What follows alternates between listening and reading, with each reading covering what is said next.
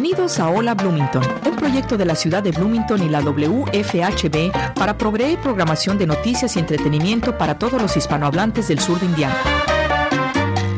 Hola Bloomington es producido y presentado por un dedicado grupo de voluntarios de nuestra comunidad. Welcome to Hola Bloomington, a project of the City of Bloomington and WFHB Community Radio to provide news and entertainment programming to the Spanish-speaking members of Southern Indiana. Hola Bloomington is brought to you by a dedicated group of community volunteers.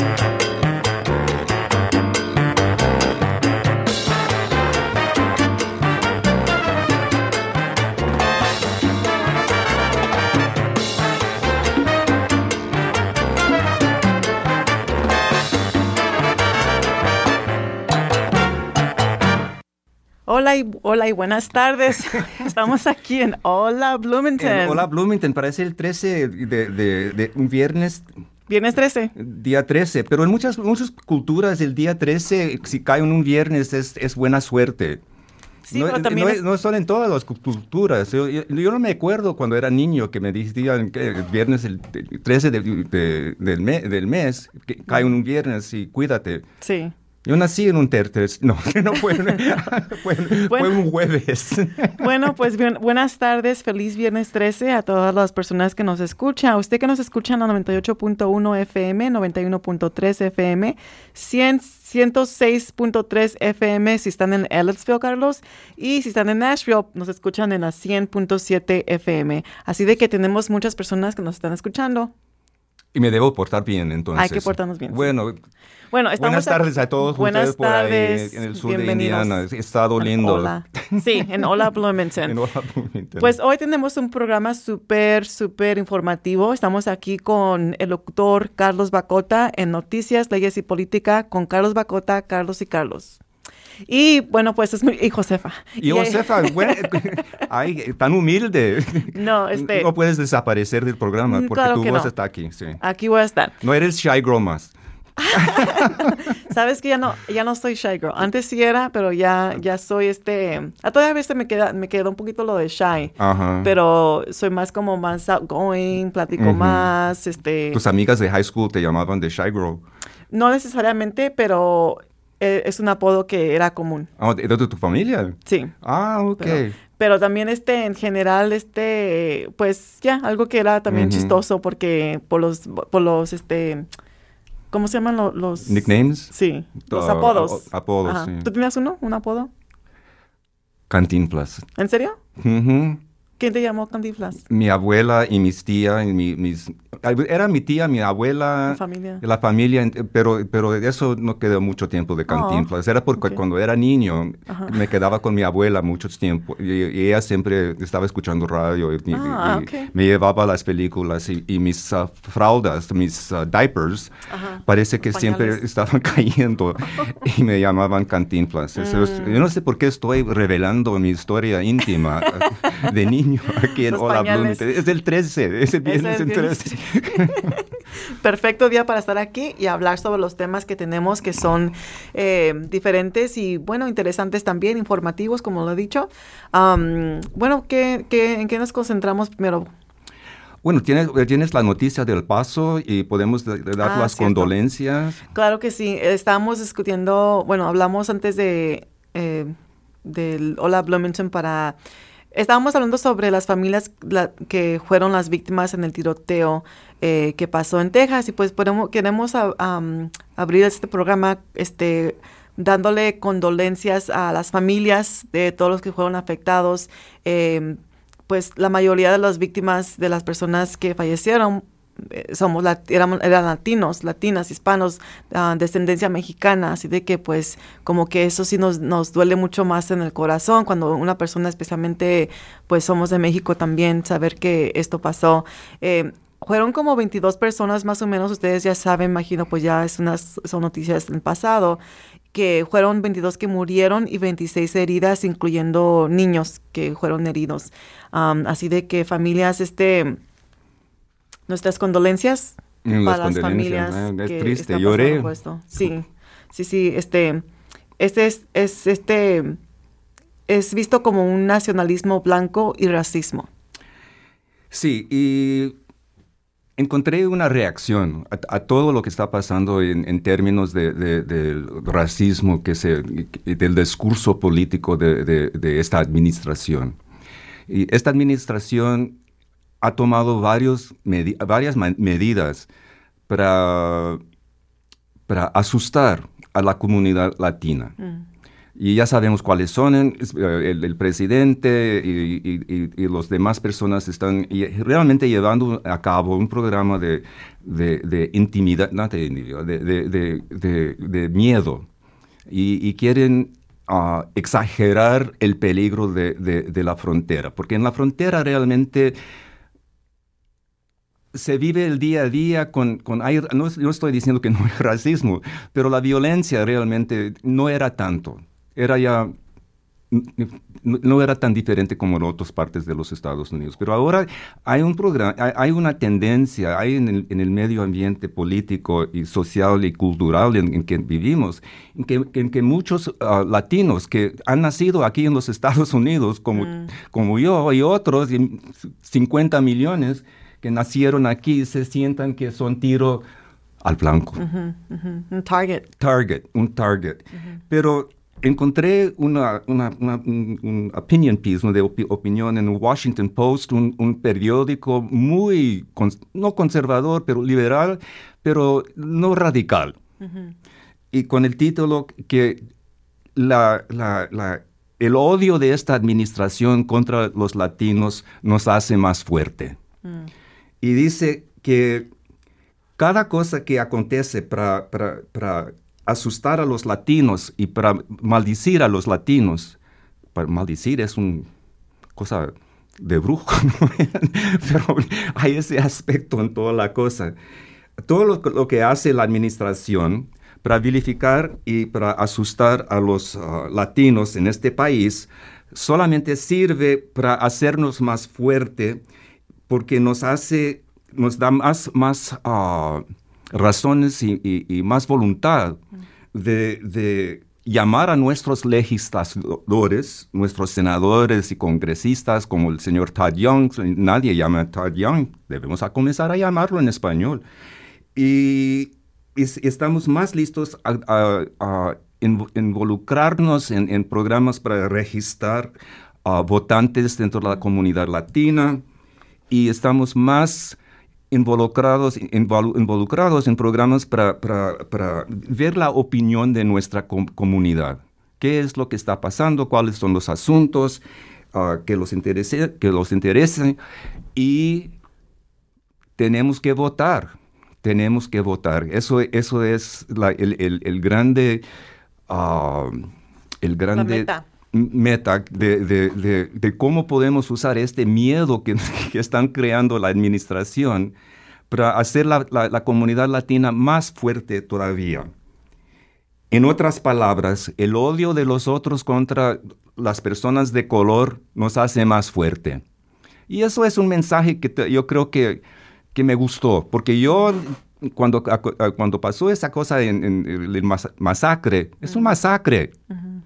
En El Paso, donde mis abuelos y mi mamá nació en El Paso, yo siempre iba a El Paso, conozco El Paso, la calle Pera. Todo. Pues tienes razón, Carlos, lo que dijiste sobre estar involucrados, la comunidad latina a involucrarse más, empezando, como dices tú, registrar para ser un votante, para votar. Es importante porque yo sé que la comunidad latina, aquellas personas que podemos votar, no lo hacemos porque no sabemos cómo. Y yo sé quién, porque ahorita, pero no quiero decir nombres, pero yo sé que hay. Y es familia también, es familia. Así de que nomás lo que yo puedo hacer como miembro de la comunidad, de la sociedad, es tratar de educar a estas personas, pasar información que sea beneficiada para ellos, para que sepan qué tan importante es. Y pues sí, tiene razón, es para no asustarnos, sino al contrario, usarlo como un poder. Exacto. Nos debe impulso, ¿no? Para hacer todo lo que podemos para conseguir un porcentaje de los votantes mayor. Correcto. Yeah. Especialmente, pues que ya se aproxima también este estas nuevas elecciones y es importante que empecemos, bueno, ya hemos empezado desde hace 4 años, pero es importante que más que nada, ahora más que nunca, corramos la voz. Si conoces tienes una familia, a un amigo, una amiga, dile, vamos a votar, llévala. Se ocupan, hay organizaciones que si uno no tiene un ride, necesita un aventón, lo que sea, puedes llamar a esa agencia o persona o quien sea, para que te puedan llevar ahí. Aquí también, incluso aquí en Bloomington lo han hecho, en la que van por personas se organizan pues, grupos de voluntarios organizándose para que esta fecha tan importante, que es ir a votar, sea posible para esas personas. Bueno, yo sé que estás haciendo un esfuerzo ahí en la oficina, ahí con la ciudad, para educar en términos de cómo se registra y cómo se puede votar.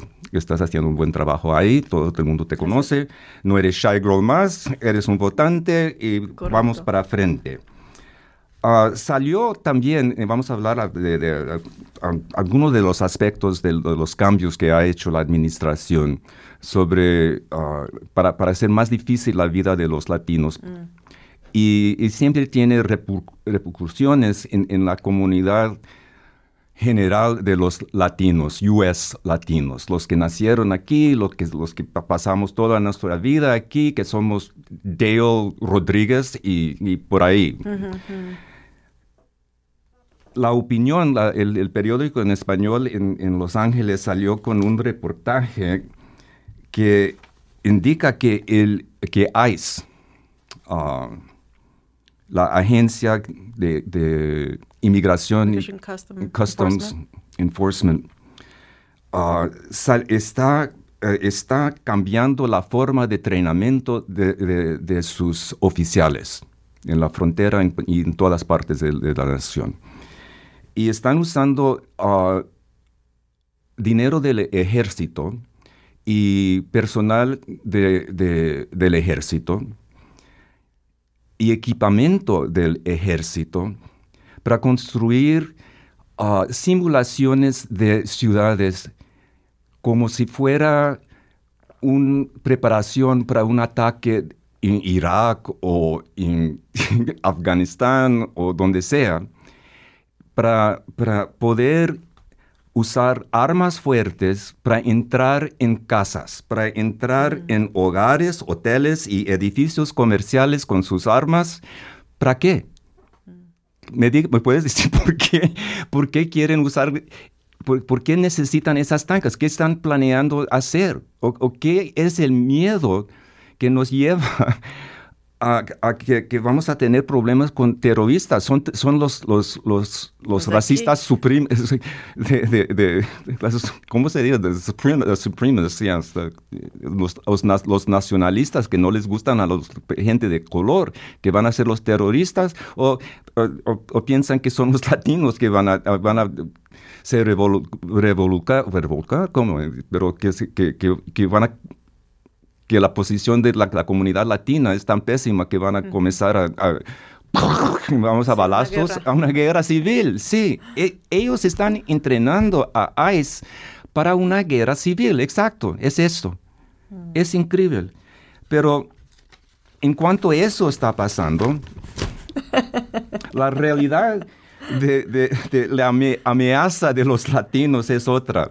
Si los vemos del punto de vista del mercado, sí, las fuerzas del mercado, la fuerza del consumidor. Y ahí, mis amigos, mis escuchadores, nosotros estamos ganando en fuerza. Lo que está pasando es que los que están estudiando el mercado ven en la comunidad latina la mayor posibilidad de crecimiento, de vender sus productos si hacen algunas cosas. Y vamos a hablar de esas cosas que se pueden hacer para realmente contactar al consumidor latino. Y no es... Bueno, es sorprendente un poco, yo creo, porque siempre pensamos que la imagen del latino es un inmigrante que está en una jaula, que los niños están sufriendo, y todo es la verdad. Eso está pasando. Eso es parte de la táctica de asustar a todo el mundo. Y lo hacen a propósito. Eso es la realidad. Pero vamos a comenzar con el Día de los Muertos. Día del Muerto. Barbie. La muñeca paradigma de los Estados Unidos, Barbie, que ya tiene 50 años y ha pasado por varias cosas. ¿La novia de Ken? ¿La novia de Ken? La novia de Ken. ¿Quién es un mariachi ahora? No, bueno, no hemos llegado a eso, pero Mattel, que es uno de los mayores industrias de juguetes en el mundo. Oh. ¿Basado en dónde? ¿California? Yo creo que está en Nueva York. Está en todas partes. Oh, ok. China. Oh. Es parte del nuevo comercio internacional. Okay. De modo que no sabemos dónde vienen las cosas. Yo compré una Santa Muerte para mi estudio. Sí, y esto fue hecho en China. Ok, entonces, ¿qué hizo Mattel? Mattel hizo un Day of the Dead Barbie. Wow. Y aquí lo puedes ver, es linda, me gustaría ser Ken para quedarme con ella. Es muy bonita. Y, wow, okay. Y lo que es sorprendente de esto es que lo están haciendo en primer lugar. Que hay un Barbie ya estilo Coco, sí. Coco, sí, de esa película. Tal vez es un offshoot de la película que ganó bastante fama porque fue muy bien hecha. Lindo la película. Pero lo van a lanzar para el Día Nacional. Hay un Día Nacional el 1 de noviembre, ¿no es? Sí, Día de los Muertos. Sí. Bueno, entonces, aún no la han lanzado todavía. ¿No la están vendiendo todavía? Déjame ver, el Día de los Muertos. El Día de los Muertos es el Sí, va a estar ya en el mercado. Yo creo que la semana pasada. Pero yo no sé dónde lo van a comprar. Sí, eso es una cosa interesante. En primer lugar, cuesta $75. Un Barbie cuesta 15. En la Walmart. En el Walmart, sí. La Walmart. Walmart, sí. ¿Sabes? Pero vamos a hablar de Walmart, porque Walmart, yo tenía la impresión que todos los latinos iban para Walmart, ¿sabes? Y si querías hablar con la comunidad latina, vete a Walmart, quédate enfrente con un póster diciendo, vota. Eso sería vale la pena pensar pero no Walmart. Mejor Target. Mejor Target. Sí, eso es la idea. Sí, eso es la idea. Que mejor Walmart, pero yo creo que lo van a comprar en Amazon. Pero está chistoso sobre The Day of the Dead, la Barbie, porque una compañera del trabajo me dijo sobre la Barbie. Me dice, ¿sabes que la Barbie salió de Day of the Dead? Y yo, oh, sí, that's old news. Y acaba de salir. Le digo, oh, sí. Y dice, me fijé, costaba $200, casi 300. Depende, no sé dónde, depende de dónde lo compre y todo. Y yo, wow, sí, para mí no creo que voy a comprar la Barbie. No, es muy compro caro. Los zapatos. Sí, es muy caro. Yeah. Es caro, carísimo. Yo no lo puedo comprar. Pero tal vez aquellas personas que tienen colección o tal vez una niño, lo que sea, que quiera la Barbie, pues go for it. Si tienes dinero, si te gusta tanto así, pues go for it. Bueno, eso es la idea. Si tienes el dinero, cómprelo. Tenemos el dinero. Pues yo no voy a comprarlo. No, yo sé, pero hay muchos latinos que lo pueden comprar. Sí. Yo sé. Hay los latinos médicos, hay los latinos, hay muchos tipos de latinos que los puede comprar. Y vamos a hablar de ese asunto también. Pero quiero hablar de un reportaje que salió de una revista de estudio de mercados que todos los comerciantes y todos los industriales lo ven para ver cómo pueden vender sus productos. Y han encontrado que la comunidad latina es uno de los mercados más importantes para el futuro, y ahora es importante, pero va creciendo la importancia del poder adquisitivo y los consumidores latinos están creciendo rápidamente porque tenemos una población bastante joven.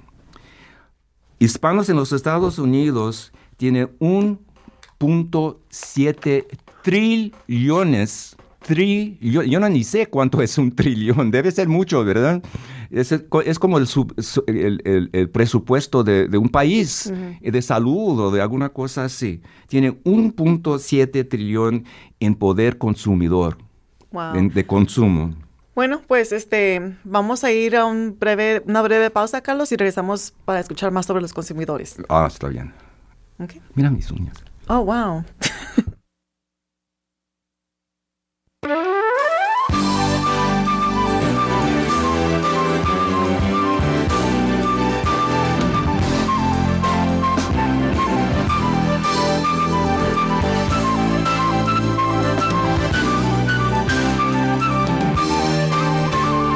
Hola Bloomington es producido por un dedicado grupo de voluntarios de esta comunidad. Para formar parte de nuestro equipo, llámenos al 323-1200. Usted ha escuchado el programa Hola Bloomington, un proyecto de la ciudad de Bloomington y la WFHB para proveer programación de noticias y entretenimiento para los hispanohablantes del sur de Indiana. You have been listening to Hola Bloomington, a project of the City of Bloomington and WFHB Radio to provide news and entertainment programming to the Spanish-speaking members of Southern Indiana.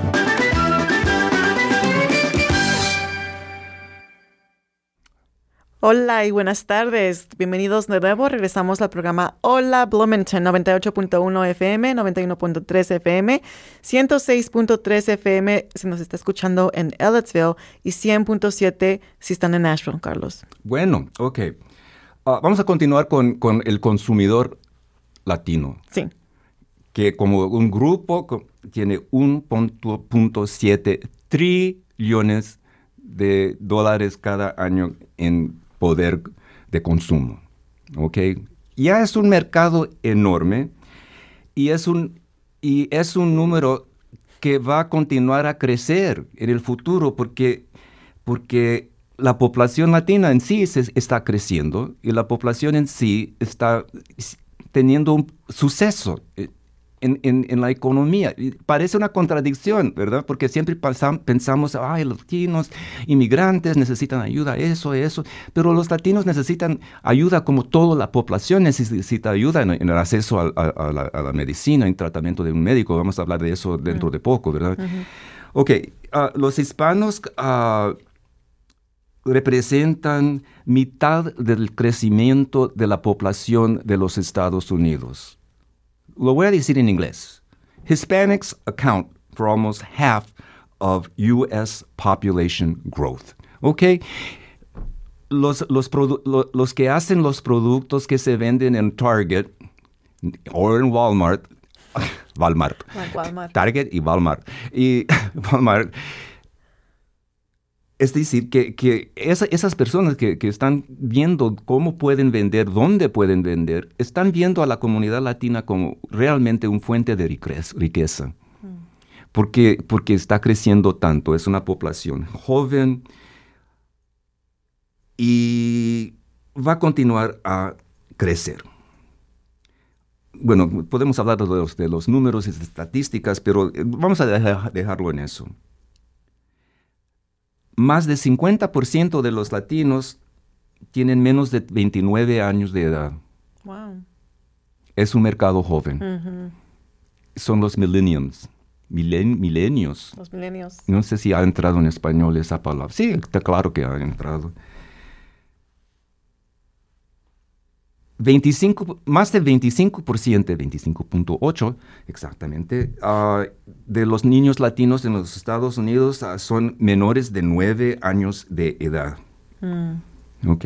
Entonces vemos... Un gran futuro. Un gran futuro, sí, exacto. Y eso afecta cómo los varios productos están leyendo el futuro económico de los Estados Unidos. Somos ya... bastante importante. Y ahora comienzan las cosas que yo no entiendo muy bien, pero bueno, la televisión consume 45% de total ad spend. Es decir, que 45% del investimento, ¿cuál es la palabra? Investment, yeah, okay, investment. Inglés todavía sirve para algo, ¿verdad? Que las compañías están... La inversión es en TV para la comunidad latina.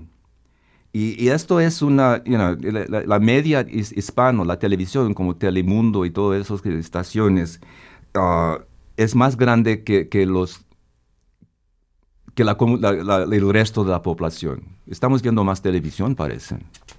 Pues sí, con eso de que ya hay Netflix, todos tienen Netflix. ¿Tú tienes Netflix? Ya, Netflix. Me gusta Netflix. Sí, todos tienen cable y todos. Pero estamos a par. Estamos más avanzados en el uso de media social y medios de comunicación que el resto de la población. Esto me recuerda bueno, vamos a hablar de eso. Okay. En 1915, varios productos gastaron más de 6 billones en el mercado hispánico solamente en la televisión. Estamos hablando de mucho dinero. No es una... es una cosa bastante importante y tiene su afecto. Y lo que está creciendo más ahora es en productos que se venden por medio del Internet. Digital consumption, what's called the marketing, Internet marketing. Hay una palabra. ¿Una palabra? No sé. Ahora no sé, pero sí es cierto. He mirado muchos personas que venden sus cosas por Internet, como un live page, y todos están mirando. Hasta yo también ahí me pongo a mirar. Hasta yo también ahí me pongo a mirar cómo se cocina, cocinar, o comprar una ropa o unas joyas. Sí, y lo están usando con más frecuencia, porcentaje del grupo, que el resto de la población. 44% de los latinos dicen que consumen solamente contenido, en inglés, cuando están usando telemarketing, cuando se compra cosas como Amazon y por ahí. 44% de ellos dicen que no usan español. Es decir, que casi mitad de los usuarios están usando inglés ahora. Muy diferente que la impresión que tenemos con esa tragedia que tenemos en la frontera. Esos pobres niños que están viviendo en jaulas no están... están muy lejos de lo que la comunidad en general ha obtenido y donde ha llegado.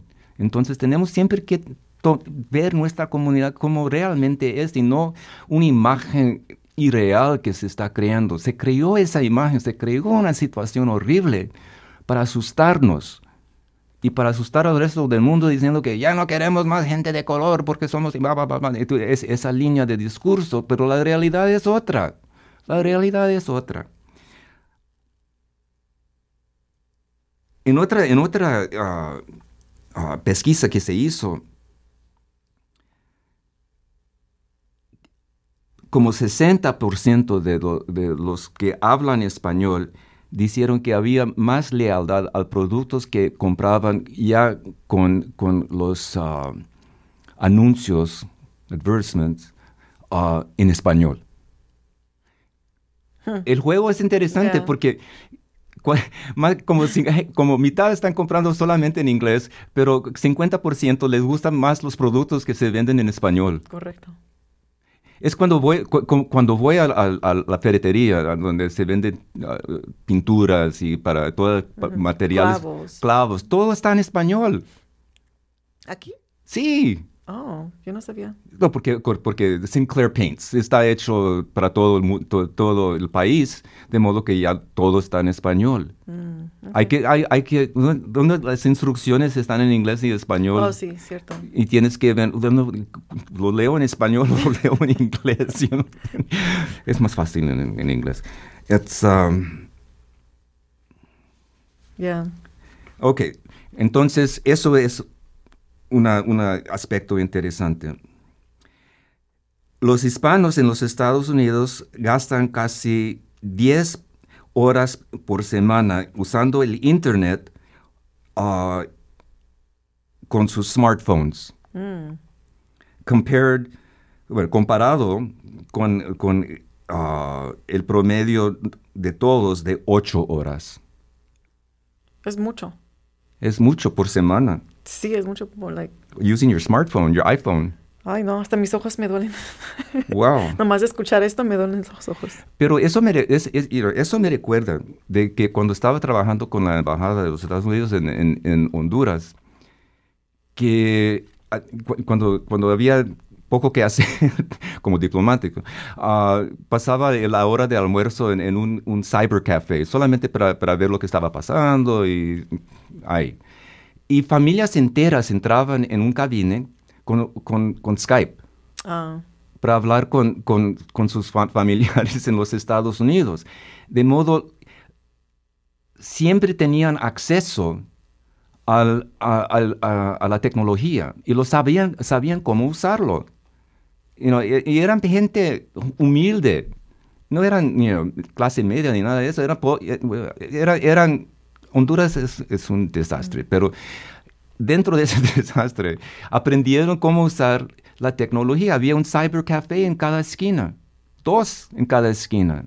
En los países en desarrollo lo comenzaron a usar rápidamente porque la inmigración siempre fue un parte importante de la vida de esos países, porque la gente se iba, porque no habían oportunidades. Entonces, ¿cómo contactar con el papá si la familia está en Tegucigalpa? Entonces tenían esa habilidad de usar los cybercafés para se comunicar con email y todo. No tenían que comprar un computador. Yo me recuerdo que fui a una conferencia en Washington cuando estaba trabajando en la embajada y había telemarketing presentando cómo nos podemos hacer el branding. Yo no sé cómo se dice branding en español, pero... ¿El nombre? El nombre, sí, cómo presentar el nombre de la embajada, así, Y dijeron que siempre, con la idea siempre en mente que esos países que estaban en desarrollo estaban atrasados en usarlo. Habían un digital gap, un information gap, que esos países no tenían acceso. Yo levanté mi mano y dije, yo no sé si hay un information gap ahí, porque... Y todo el mundo pensaba que estaba fuera de mis censos. ¿Qué es eso? Todo el mundo sabe que no tienen computadores por ahí. Pero lo que yo estaba diciendo es que los niños en algunas escuelas estaban aprendiendo a textear, a cómo entrar en los sites prohibidos. Oh, wow. Si hay sites prohibidos, wow, entonces crece mucho. Bueno, pues es algo también común porque aquí también en las escuelas los niños ya a una corta edad les prestan pues una computadora, un iPad para que hagan su tarea y todo es por internet ahora. Antes ya no es como... inclusive cuando yo iba a la escuela que dan tarea con papel y tengo que hacer mi tarea en papel, ¿verdad? Ahora la tarea de mis hijos es por el iPad. Y tienen que entregar todo por ahí, todo. Y por eso es algo, hablando de los millennials, ¿verdad? Es algo nuevo, estamos en 2019. Yo también me siento no culpable, sino que a veces el teléfono me ayuda bien mucho para poder entretener a mi hijo. Claro. Al chiquito, en lo que yo estoy haciendo el trabajo, lo que sea que esté haciendo en la casa, o en el trabajo también, porque a veces me lo traigo, le presto mi teléfono, le digo, toma, mijo, juega tu juego, pero pon algo en español. Por favor. Contale que es español, un juego es español. Ok, mamá. No, yo estoy aprendiendo muchas cosas, porque como soy aposentado, tengo tiempo, ¿verdad? Y puedo ver TED Talks todo el día. Oh, I love TikToks. TED Talks are, yo estoy aprendiendo tanta cosa interesante sobre la India. Muy interesante. Sí. Yo estoy... Pero también con texting, los niños chiquitos ya a una corta edad, pues es algo que ellos aprenden rápido también, pero... Bueno, la conclusión es que los millennials, los latinos, son digitally savvy users. Sí. And as consumers... who turn to the internet often to inform their purchases. Eso quiere decir que la comunidad latino ya sabe cómo manejar la tecnología para hacer compras más convenientes, vamos a decir, o mejores compras. 50% de los millennials han hablado con otras personas sobre los productos que compran online. Saben lo que es un hashtag. Y eso es 50% saben esa información. Solamente 17% de los no hispánicos sabían lo que era toda esa, cómo usarlo. Yo no sé cómo usar un hashtag, pero eso. Y ese distancia entre los dos grupos realmente es fascinante. Y eso es lo que está pasando en los Estados Unidos. Es que el mercado hispánico es importante y está usando para contactarlo social media. Ok. Creo que nos vamos a tener que ir a una breve pausa y regresamos después de esta pausa acá.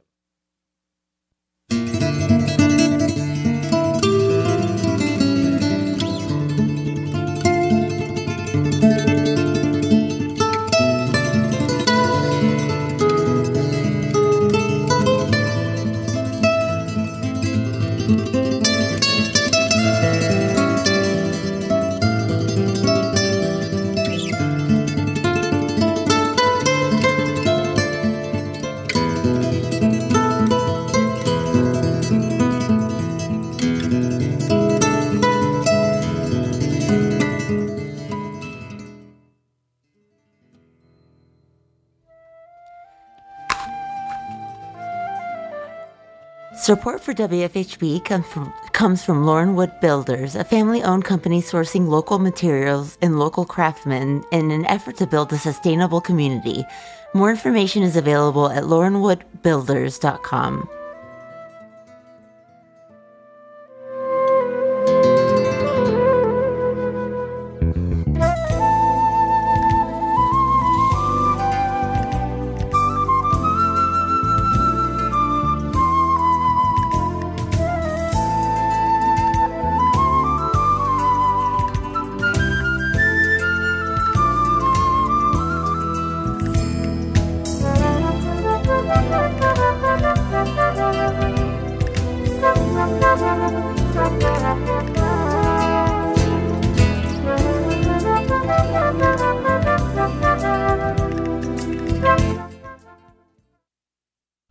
Perfecto, muy bien. Perfecto, okay. Bueno, regresamos nuevamente, Carlos. Déjame cerrar mi celular, por favor, porque estoy haciendo una compra aquí.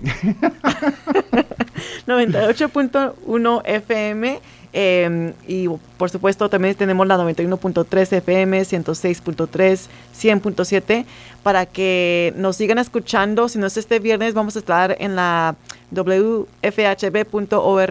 y todo lo que estamos hablando ahorita va a estar en la computadora porque ya ha sido grabado. Así de que no se lo pierdan. No se lo pierdan. Bueno, vamos a continuar con el mercado y con la condición económica de los latinos. Ok. Ok, una cosa una parte de esa historia de la posición de los latinos que se debe siempre tomar en cuenta es que según el censo de los Estados Unidos, más del 60% de los latinos se puede decir que son parte de la clase media. Okay. Es decir, que parece como 30%, podemos decir, caen debajo de la pobreza, la línea de pobreza. La mayoría es abajo. No, encima. Arriba. Oh, wow. Yes, oh, wow. Por eso. What? Yes. Mira, y aquí encima, esa raya azul, son personas que ganan más de 200,000 por año. Okay. Ok, es pequeño. Esa figura de más de 200,000 por año en la comunidad general es 7%. De modo que tenemos que tener más millonarios. Hay más millonarios en la comunidad en general que la comunidad latina. Pero se ve que es como que 60% que ya tienen un poder adquisitivo bastante buena, que ganan ganan entre 35,000 por familia y 150,000.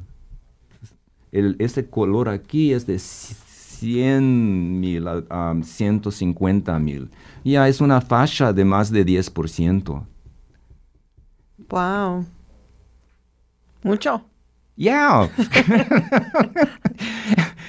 It's amazing. Y se puede comparar, y tengo la otra gráfica aquí que te voy a mostrar, Josefa, que está vestida como la muñeca Barbie del Día de la Muerte, con flores en un vestido negro. Okay. No tengo vestido, pero sí mi blusa sí se mira la blusa sí. Como la Barbie. La Barbie, Shy Girl y ahora la Barbie. Okay. Sí. Pero se puede ver que it's about the same. Es casi lo mismo. Solamente que los más ricos es un porcentaje mucho más grande que la comunidad latina.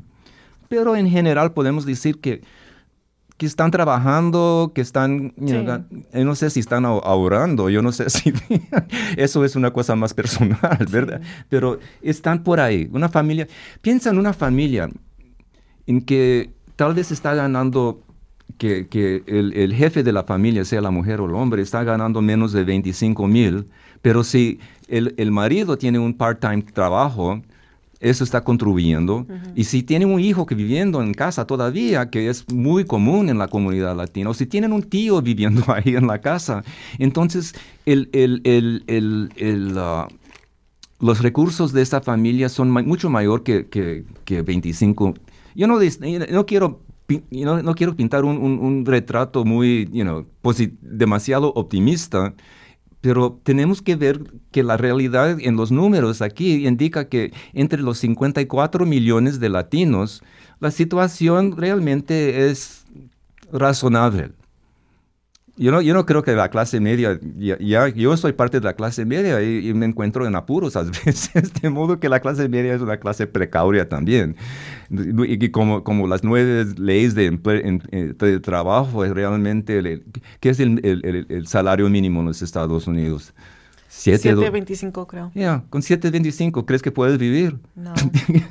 En Bloomington no. En Bloomington, bueno, piensa en Los Ángeles o en Nueva York, estás perdido. No puedes ni pagar, no puedes ni conseguir una casa. Sí. Y menos el problema de asistencia médica. Y ya recuerdo, ¿qué ibas a mencionar? Porque iba estoy de Volunteers in Medicine. Iba a agarrar información sobre eso. ¿Qué está ahí? Porque el tiempo se nos está yendo rápido. Bueno, muy rápido. Hay cambios en cómo definen una familia para términos de emigración. Cierto. Una familia incluye el esposo y la esposa, los niños que no están casados, los hijos y las hijas, y eso es todo. Y no la abuela, la tía, el cuñado. No incluye la abuela. Oh, mi abuelita. Sí. Y las tías y los tíos y primos. Entonces es mamá, papá, los hijos. That's it. Y ya. Okay. Que es una... No toma en cuenta lo que fue la familia latina. Tal vez se ha cambiado y eso... Pero perdón, puedo interrumpir. Esto es para la petición. Si vas a hacer una petición para una familia, solo va a ser mamá, papá e hijos e hijas. No la abuela. ¿Así siempre ha sido? ¿O no era así? No sé. No era así. Okay. Podías pedir porque eras... A mi abuela. Sí, porque era un tío o un primo y tenías un pariente, parte de tu familia. Entonces, si esa parte de tu familia en los Estados Unidos tenían dinero o los recursos para soportarte o aguantarte, hay que encontrar la palabra con cuidado, ¿verdad? Sí. se podía hacer, pero ahora no se puede hacerlo. Okay. Fiancé, sí. Wait, if you're residing outside the you can't. Oh. Pues que se case. Yeah, queda complicado, pero realmente la definición de familia ha reducido el tamaño de lo que se considera familia. Y como yo me recuerdo en la época de la raza, vive la raza, y el Chicano Movement, que había activistas que se paraban y decían, no hay nada mejor que la familia mexicana, porque somos una familia, y, la familia tenemos en el corazón, lo llevamos, y esta familia aquí es una familia típica de Leave It to Beaver. Pero Leave It to Beaver es muy viejo, tenemos que... The Brady Bunch, no, todavía no ha llegado al presente. El Brady Bunch sí sé. Okay, good. Sorry, Carlos. No, tengo que tener cuidado porque cuando ya has pasado bastantes años, ya los no referencias han cambiado. Ni qué decir. ¿De qué estaba hablando ese señor? Bueno, yo puedo pasar a los 10 aspectos que todo inmigrante debe saber de la regla de carga pública, pero vamos a hablar de VIM primero. Ok, entonces queramos comunicarles que Voluntarios en Medicina tuvo un grant. Un grant, sí. Y ahora ya son Federally Qualified Healthcare. Y estas son unas noticias muy buenas, porque pues ahora pueden trabajar con otras personas que necesiten ayudas que antes no podían atender. Por ejemplo, antes Voluntarios y Medicina solamente podía asistir con ayudar a los adultos. Nomás eran adultos que no tenían, Carlos, sí. Adultos que no tenían seguro, healthcare, ¿verdad? Uh-huh. Pero ahora ya pueden a todos, incluyendo adultos, incluyendo a los niños también. Uh-huh. Y también van a poder atender a aquellas personas que están fuera del condado de Monroe. Así de que es una buena noticia para Voluntarios de Medicina, ya que ellos ofrecen súper buenos servicios para nuestra comunidad latina aquí en Bloomington. Y ahora pues también la comunidad latina fuera de Bloomington. Van a conectarse con HealthNet. Uh-huh. Es una clínica muy larga, muy grande, basada en Indianapolis. Uh-huh. Y así de que parece que van a hacer buenas noticias para Bloomington. Ya en el futuro tendremos, ya probablemente en noviembre, estoy tratando de coordinar algo para tener aquí a 2 personas para que hablen sobre esta inversión que van a hacer con esta clínica. Pero a ver cómo va. Yo creo que esa es una buena noticia. Una buena noticia. Sí, buena noticia. Y ¿quieres hablar sobre la...? Bueno, es un poco complicado, pero la administración ha tomado a serio el asunto de cargo pública. Cuando una persona ya no puede soportarse, no tiene los recursos para se mantener, uh-huh. Y luego entran en un programa como SNAP, uh-huh. Como los food stamps, los timbres de comida. Sí. Uh-huh. Alguna cosa así. Estampillas de comida. Bueno, it's right here en español, yo no sé por qué no lo leo. La regla propuesta define una carga pública como un extranjero que recibe uno o más públicos beneficios. Indica la autoridad, además de incorporar el umbral sobre el uso de esas ayudas, el umbral, wow, uh-huh. de esas ayudas, en monetizables y no monetizables para evaluar si un extranjero ha hecho uso excesivo de los apoyos gubernamentales. Ok. Puedes perder tu green card. Sí. Puedes perder todo si usas food stamps por más de 6 meses. Wow.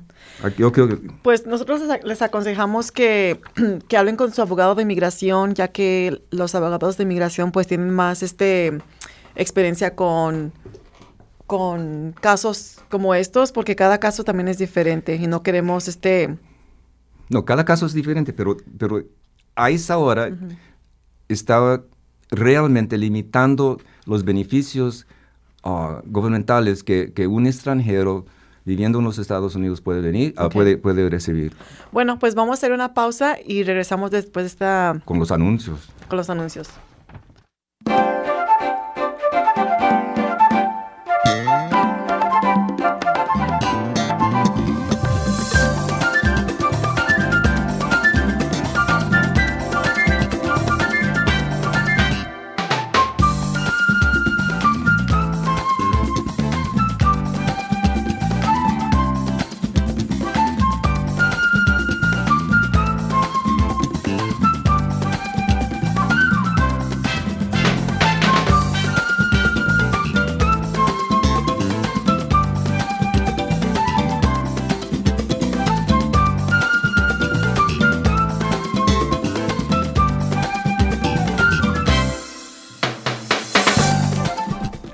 Hola y buenas tardes. Regresamos al programa Hola Bloomington. Estamos aquí en vivo con las noticias, leyes y política. Carlos Bacota, Josefa. Josefa. Bueno, pues ahora regresamos con los anuncios de hoy. Ok. Carlos, ¿tú has ido a la fiesta del otoño? Sí. ¿Has ido? Sí. Ok, porque qué bueno. Porque yo sé que te vas a perder esta también porque no vas a estar en la ciudad. No, voy a estar en Alemania. Perfecto, que te diviertas mucho. Pero los que estén aquí en Bloomington o cercanos, los que estén escuchando, usted queda invitada a la fiesta del otoño. ¿Cuándo es? Pues es el próximo sábado, el 21 de septiembre a las 10 de la mañana, de 10 a 1. 21 de septiembre. No, voy a estar aquí. Ok, perfecto. Te esperamos allí entonces afuera de la alcaldía, a un lado del Farmers Market, 401 North Morton Street, a las 10 de la mañana en punto, porque va a haber baile, va a haber competencia de baile también, va a haber mariachi, va a haber lotería con premios para los ganadores y también ¿Es la lotería chicana? La lotería mexicana. Tradicional. Tradicional, no, sí. No hay Shy Girl. No Shy Girls. Okay. Así de que este evento es gratis, que se animen a ir nuevamente. Es el próximo sábado 21 de septiembre a las 10 de la mañana afuera de la alcaldía en el 401 North Morton Street. El tema de este año, Carlos, es trabajando juntos por nuestra comunidad. Josefa, eso es mucho trabajo, ¿cómo tienes la energía para hacer todo? Claro que sí, que sí, mira. Además, el viernes, no hoy, pero el próximo viernes, el 20 de septiembre, tenemos la película Coco. Va a estar en el parque. En Bryant Park, a un lado de los basketball, canchas de baloncesto. Ajá. Ese evento va a ser súper divertido porque va a haber actividades antes del comienzo de la película. Va a haber el ballet folclórico, va a bailar de IU antes de la película. Va a haber actividades para los niños. Tal vez un food truck ahí también va a estar ahí. ¿Y cuántas piñatas? No hay piñata, pero sí va a haber mucha diversión. Así de que vaya tempranito para que agarre su puesto y nadie se lo gane. Este es un evento familiar y empieza a las 8 de la noche, ya cuando está puesto oscurecito, es cuando va a empezar la película. Así de que diviértase mucho, para que los niños también, sus niños se diviertan. ¿Juanita va a estar ahí? No sé, pero si quieres leer este folleto del tutoría. Parece que lo estás leyendo bastante y pasando a varias personas. Es que es súper importante. Se ve. Sí. Es tutoría. Ok. Aquí está, mira. Entonces, es el Centro Comunal Latino, Juanita, ya tiene tutoría para los niños. O sea, ella está trabajando con estudiantes de la Universidad de Indiana y voluntarios en la que provee tutoría para los niños. Para todos los niños y niñas grados de K hasta al 12 de grado. Great. Son todas las materias. Así de que sí es matemáticas, ciencias sociales, ciencias naturales, ahí puedes estar. ¿Cuándo? Los lunes a las 5 de la mañana, los lunes de 5 a 7 de la tarde y los miércoles de 5 a 7 de la tarde, los jueves de 5 a 7 de la tarde. vengan para ver lo que ofrecen para todos los padres también. Esto se lleva a cabo en el Centro Comunal Latino, en la biblioteca. Y eso se encuentra en un website por ahí. Sí, está en la página del Centro Comunal Latino. Ahí Centro Comunal Latino. Sí, solamente poner eso en el browser y ya tiene... Google. Y es algo que pues beneficia a los padres, bueno, más que nada a los niños, pero también a los padres, porque a veces también... ¿De la iglesia? Tienen los padres de familia. Oh, de familia. Bueno, también adivina qué va a pasar este domingo. Este domingo hay misa. Este domingo tenemos la Copa Bloomington. Copa Bloomington. Es un torneo de soccer. Después de la misa, sí. Empieza a las 6, de 6 de la noche a las 9 de la noche. Claro. Okay. Hay 11 equipos que van a jugar. Son 4 equipos que van a jugar. Es un torneo. Entonces, es un torneo de 3 domingos seguidos. Entonces, este domingo es el primero, después 2 que sigue. El último es la final. Y hay premios para los ganadores. Amar debe ser uno de los juicios. ¿Jueces? Jueces, de los jueces. Bueno. Había años atrás. Hay referees. Referees. Ya tienes referees. Ya los pudo obtener Luis Fuentes. Nos ayudó. Perfecto, es es un buen... Saludos. Y bueno, por último anuncio es el Latino Family Night, la noche familiar latina, que es el octubre 7. Esto se lleva a cabo en el Bloomington North High School de 5:30 a 7:30 de la noche. Estamos invitados a todas las familias que tengan sus niños en las escuelas que vengan, porque va a haber mucha información sobre el colegio, financial aid, asistencia para los colegios, universidades, programas y actividades después de la escuela. Nuevamente, el 7 de octubre, de 5:30 a 7:30 de la noche, también va a haber comida y es muy, muy divertido. Y ahora sí, pues ya, Carlos, ya se nos llegó la hora. Ya son las 6:59, así de que ya tenemos que irnos. Tenemos que irnos. Ya tenemos que irnos. Les quiero dar las gracias, les queremos las gracias, Carlos y yo, a todos los que nos acompañaron esta tarde. Escríbanos con sus sugerencias para el programa, consejos e ideas en nuestra página de Facebook. Hola Bloomington recibe contribuciones de miembros de la comunidad como tú. Este programa es nuestro medio de comunicación y expresión. Anímate y úsalo. Si tienes algo que comunicar o compartir, ponte en contacto con nosotros. Si usted o un conocido se perdió el programa de hoy, lo puede encontrar en nuestra página de Facebook o en www.wfhb.org. No puedes poner Josefa Luz y luego entra en la página. Desde la cabina nos despedimos, Carlos. Gracias a nuestro dedicado grupo de voluntarios. Sí, gracias a los que están en la cabina. Han hecho un trabajo magnífico. Ahora quédate para escuchar la hora latina con música para bailar y disfrutar. ¡Hey! Usted ha escuchado Hola Bloomington, un proyecto de la ciudad de Bloomington y la WFHB para proveer programación de noticias y entretenimiento para los hispanohablantes del sur de Indiana. Hola Bloomington es producido por un dedicado grupo de voluntarios de esta comunidad. Para formar parte de nuestro equipo, llámenos al 323-1200 o escríbanos a hola@wfhb.org. You have been listening to Hola Bloomington, a project of the City of Bloomington and WFHB Community Radio to provide news and entertainment programming to the Spanish-speaking members of Southern Indiana. Hola Bloomington is produced and brought to you by a dedicated group of community volunteers. If you want to be part of our team, give us a call at 323-1200 or send us an email, hola@wfhb.org.